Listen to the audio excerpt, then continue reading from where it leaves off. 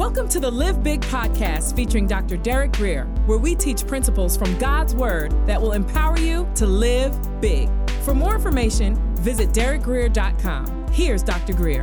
And actually what I'm going to do is I'm going to give you a head start, a little cheat on your reading for this week. We're going to be in Genesis chapter 22, which you're going to read, I believe, tomorrow, and verse 1. As you turn, I'm going to pray. Father, meet needs, open eyes. May we see a little bit more clearly today, all because of our time together in your word. And the church says, amen. All right. Now it came to pass after these things. Abraham left his homeland to go to a place that he had never been before, to fight battles that he had never fought before, battles actually people thought he couldn't win, to have a child that no one thought he could have, and live a life only a few people in history have ever lived. But finally, Abraham got to the place of his final exam. This is really important. God never uses anyone greatly that he does not test deeply. And there's really no getting away from that or around it. So it came to pass after these things that God tested Abraham. This is also very, very important. God does not test us in order to determine whether or not we're worthy. None of us are worthy. He only tests us to see if we're ready and if we're prepared for this next season that God's called us to. So God tested Abraham, and he said to him, Abraham. Have you ever wished that God kind of forgets your name? Okay, I'm the only one that's honest in this room. But when it comes to the hard stuff, every now and then I hear the voice of God saying, Derek. And I'm like, Lord, I think he might have moved. We just kind of look alike. I'm not sure. I'm not that guy. But I want you to watch Abraham. He's a little better than me. He said, here I am. You see, God's not wasting his time looking for perfect vessels because there just aren't any. He's only looking for available vessels. So then God said to him, take now your son. Abraham and Sarah had hung on for 25 years waiting for Isaac, their child, to be born. And after 25 years and the boy's grown older, notice the next statement. Your only son, Isaac. Now, the question here, those of us that have been reading through the Bible, you know that just a few chapters earlier, a whole chapter was spent focused on Ishmael. And your question arises in your mind, what is it? God can't count? How is Isaac his only son? Didn't Abraham have another son by his mistress? Yeah. The issue here is God obviously doesn't see things the way people see things. And God obviously doesn't count things the way people count things. God's arithmetic is a whole lot different than our own. Hebrews 8:12 explains. God is speaking. He said, for I will be merciful to their unrighteousness, and their sins and their lawless deeds I will remember no more. According to the scripture, God didn't even remember Abraham's mishap, his sin, his mistake. So here's the question. If God let it go, why are you still holding on? That's the question. The Bible says out of the mouth of two or three witnesses, let every word be confirmed. Witness number 2. This verse gets crazier. Psalms 103. He says, as far as the east is from the west, meaning this distance is immeasurable and irretrievable. So far has God removed our transgressions from us. So the chapter in our lives that God has chosen to close, no man can make God open, according to my Bible. Third testimony. You almost have to hear it 3 times to believe it. Micah 7:19. He will again have compassion on us and will subdue our iniquities, conquer them. And you, speaking of God, will cast all, does it say all? Yes. Not just some of the small ones. It said what? All our sins into the depths of the sea. So according to Scripture, God casts all of our sins into the what? Sea. But then what God does is he puts a no fishing sign on the dock to make sure we don't go fishing for those same sins that's already covered. Now here's the question. If the mafia could get us to believe what happens in Vegas stays in Vegas, why can't God get us to believe what's under the blood is under the blood? Back to 22 and verse 2. The old-fashioned Bible study here. God said, take Isaac, whom you love. God wasn't interested in Isaac's leftovers. He wasn't interested in just those things that Isaac kind of had a casual relationship with. He said, take Isaac, whom you what? Love. If the offering does not mean anything to you, it probably doesn't mean anything to God. Preacher, better you saying amen. He said, take Isaac, whom you love, and go to Moriah, which was about a 50-mile journey, and offer him what? Or where? There. Some of our most meaningful moments with God happened in inconvenient places and at inconvenient times. And in this case, God didn't want him to worship here, it's there. So I want to ask a question, where are you in God's economy? Because the offerings that God accepts are only in the place of your appointment and assignment. He said, offer him there as a burnt offering on one of the mountains of which I shall, future tense, tell you. Now, how many of you worship a God like the God I know, who almost never tells you all the details up front? Yeah. He just kind of points you in the right direction and says, walk by faith. Trust me. Now, if you wait until everything is crystal clear before you do what God says, you're never going to do anything in your life. Faith is spelled R-I-S-K, period. And there's going to be some risks. There's going to be some things that aren't all mapped out before you go, at least in your mind. But that's why we walk by faith. So Abraham rose early in the morning. And most of us would have stayed awake all night and probably delayed all morning, but we see here, Abraham not only went to sleep, he got an early start. You know, when there's a hill to climb, waiting won't make it smaller. Might as well just get it done. I mean, if you're going to swallow a goldfish, do it fast. I mean, why torture yourself and torment yourself by chewing it and letting it? No. If you're going to swallow a goldfish, swallow. And I've learned when I know it's God, he's telling me to do it, no more thinking. Make a decision, get it done. Procrastination will not make it sweeter. Frankly, how many of y'all ever gotten some cold water?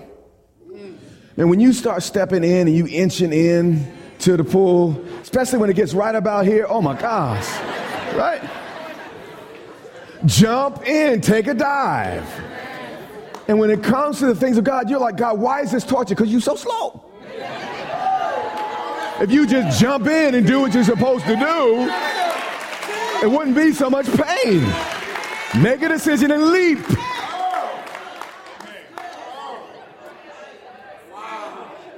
And he saddled his donkey, meaning he got into his car. And he took his young men with him, put him in the back seat. And Isaac, his son, rode shotgun. Then it said he went in his front yard and he split the wood for the burnt offering, cut down some trees. And he arose and prayed about it. He arose and wrote a position paper on what it might look like if he gets it done. He arose and went. The best way to get something done is to begin. He got up and he did it. He went to the place of which God told him. When you finally leave everything in God's hands, you'll find God's hand in everything you do. Then on the third day, Abraham lifted up his eyes and he saw the place afar from a distance. By the way, those of us that drive, 45 minutes an hour to get to Grace Church, don't fret. It took Abraham 3 whole days to get to his place of worship. A church alive is worth the drive. A little brief commercial in there. And Abraham said to his young men, y'all stay here with the donkey. And you're going to have to leave some donkeys behind if you're going to go on with God. You can never follow a fool to a wise place. You just can't do it. He said, and the lad and I, lad literally means young man here, will go yonder and watch this and worship. We call singing a few hymns and songs worship, but not Abraham. Songs without sacrifice is flattery. This incredible sacrifice, Abraham called worship. When is the last time you really worshiped God? When is the last time you really gave God something that cost you, something that you felt? I like what Tim Keller says. He says, if you never disagree with God, you're not worshiping God. You're really just worshiping the ideal version of yourself. A lot of us, we're not really hearing from God. It's really our own minds. If you're never challenged, if you're never pressed, if you're never stretched, it's probably not God leading you in your life. And then he says something remarkable. He says, and we, which is plural, both him and the boy. Yes, sir. Remember, they left everybody alone. They left everyone down at the bottom of the hill, including the donkeys. He said, and we will come back to you. You see, Abraham might have been a lot of things, but he wasn't a murderer. He fully expected to come back down that hill with his son. And the New Testament actually camps on this point and makes it even clearer. Hebrews chapter 11, verse 7. By faith, Abraham, when he was tested, just like we just read, offered up Isaac. And he who received the promises offered up his only what? Begotten son. Who's that sound like, by the way? Of whom it was said, in Isaac your seed shall be called. Now here's the deal. On the surface, it looked like a contradiction, if you will. How could the Messiah come through Isaac, and at the same time God was asking Abraham to offer up Isaac as a sacrifice? If Isaac died before he had children, that would nullify, that would be a contradiction that would make it impossible for God's word to come to pass. Here's something I learned. Obeying God almost always requires overcoming some mental hurdles in your life. In verse 19 it says, concluding, meaning he was facing some contradictions, but nonetheless, he still came to a conclusion. Abraham was successful with God only because in his life, he made some conclusions. Sometimes not coming to a conclusion at all is worse than making a decision. In science, when you really meet a true scientist, if that scientist comes upon something that he or she cannot easily explain, they have a category for that. It's a ready category. And that category is called an anomaly. It means the scientist doesn't throw away everything and give up all his trust in science. He just begins to think through the issue again from another angle and in another way. Likewise, when a true believer comes upon something hard to understand, he or she doesn't throw away everything they ever heard about God. They just dig in a little bit deeper to see it from another angle. And if a true scientist would never walk away from science, would a true believer ever really walk away from God? Now, what I hear being said, well, that person walked away from God because something bad happened in a church one day. The problem is I wasn't born yesterday. Because if you really know Jesus,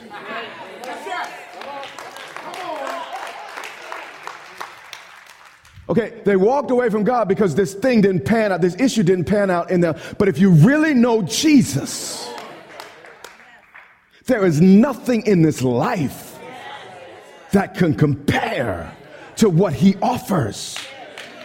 Do you understand what I'm saying? When you really know him, there ain't no pastor's fault. There ain't no liar or gossiper in the church that's going to keep you out of the presence of a holy, loving God. Are you kidding me? Somebody this tall is going to stop you.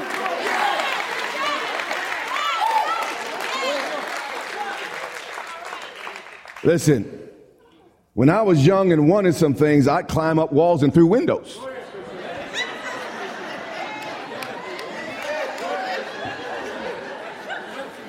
So the issue is not what happened to you, it's you didn't want it enough.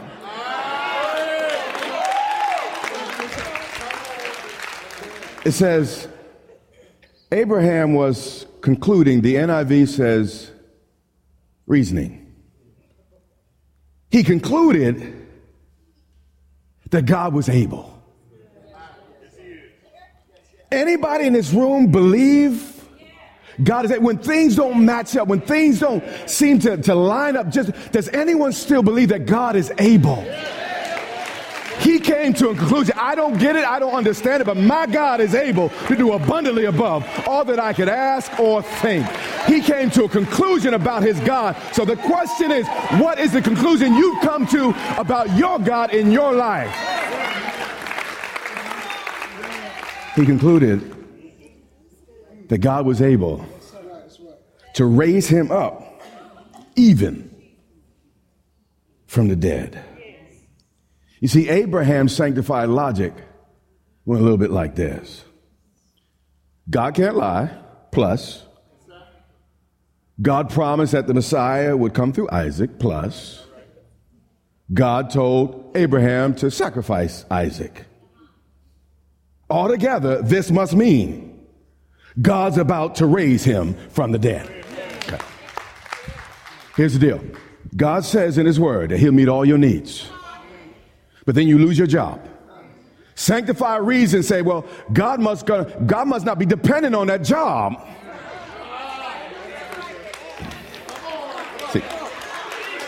See, what we do is we trust the resource and not the source. I don't care. I lose my job, my church, my health. My God shall meet all my needs according to his riches in glory. Period. Period. But I've made some conclusions. Have you? Genesis 22 and verse 6. So Abraham took the wood of the burnt offering and laid it on Isaac, his son. Do you remember anyone else carrying wood on his back? Yeah. And he took fire in his hand and a knife. Can you remember anyone else walking into a fiery trial on purpose, only to be pierced by metal? And the two of them went on together. But Isaac spoke to Abraham, his father, and said, "My father." Now, Isaac may not have been the sharpest tool in the shed, But he started putting two and two together. Yes, sir. He was like, dude, and Dad said, well, what is it, son? And Isaac said, look, the fire, the wood, but where is the lamb for the burnt offering? You know, sometimes we walk with God expecting someone else to make the sacrifice. But what do you do when it finally dawns on you, you know it's you? This incident only occurred to foreshadow future events. As we dig in deeper, you're going to discover that's the only reason God would or could ever do such a, on the surface, I don't even know what to call it, to ask a father to kill a child. The Bible calls such things abominations. So why would God do that unless he was pointing to something? The verse we just read, Isaac said, the fire, the wood, but where is the lamb? Well, John finally identifies this lamb. 1:29. The next day, John saw Jesus coming toward him. And he said, behold, the Lamb of God that had been prophesied from centuries before, who takes away the sin of the world. See, Jesus is that lamb Isaac was pointing to, and God was his father. And again, you see, because we're familiar with the story, the text doesn't offend us the way it should. But to a Jewish mind, to read God talking about human sacrifice was abominable. You have been listening to the Live Big podcast with Dr. Derek Grier. For more information, visit derekgrier.com or follow Dr. Grier on social media.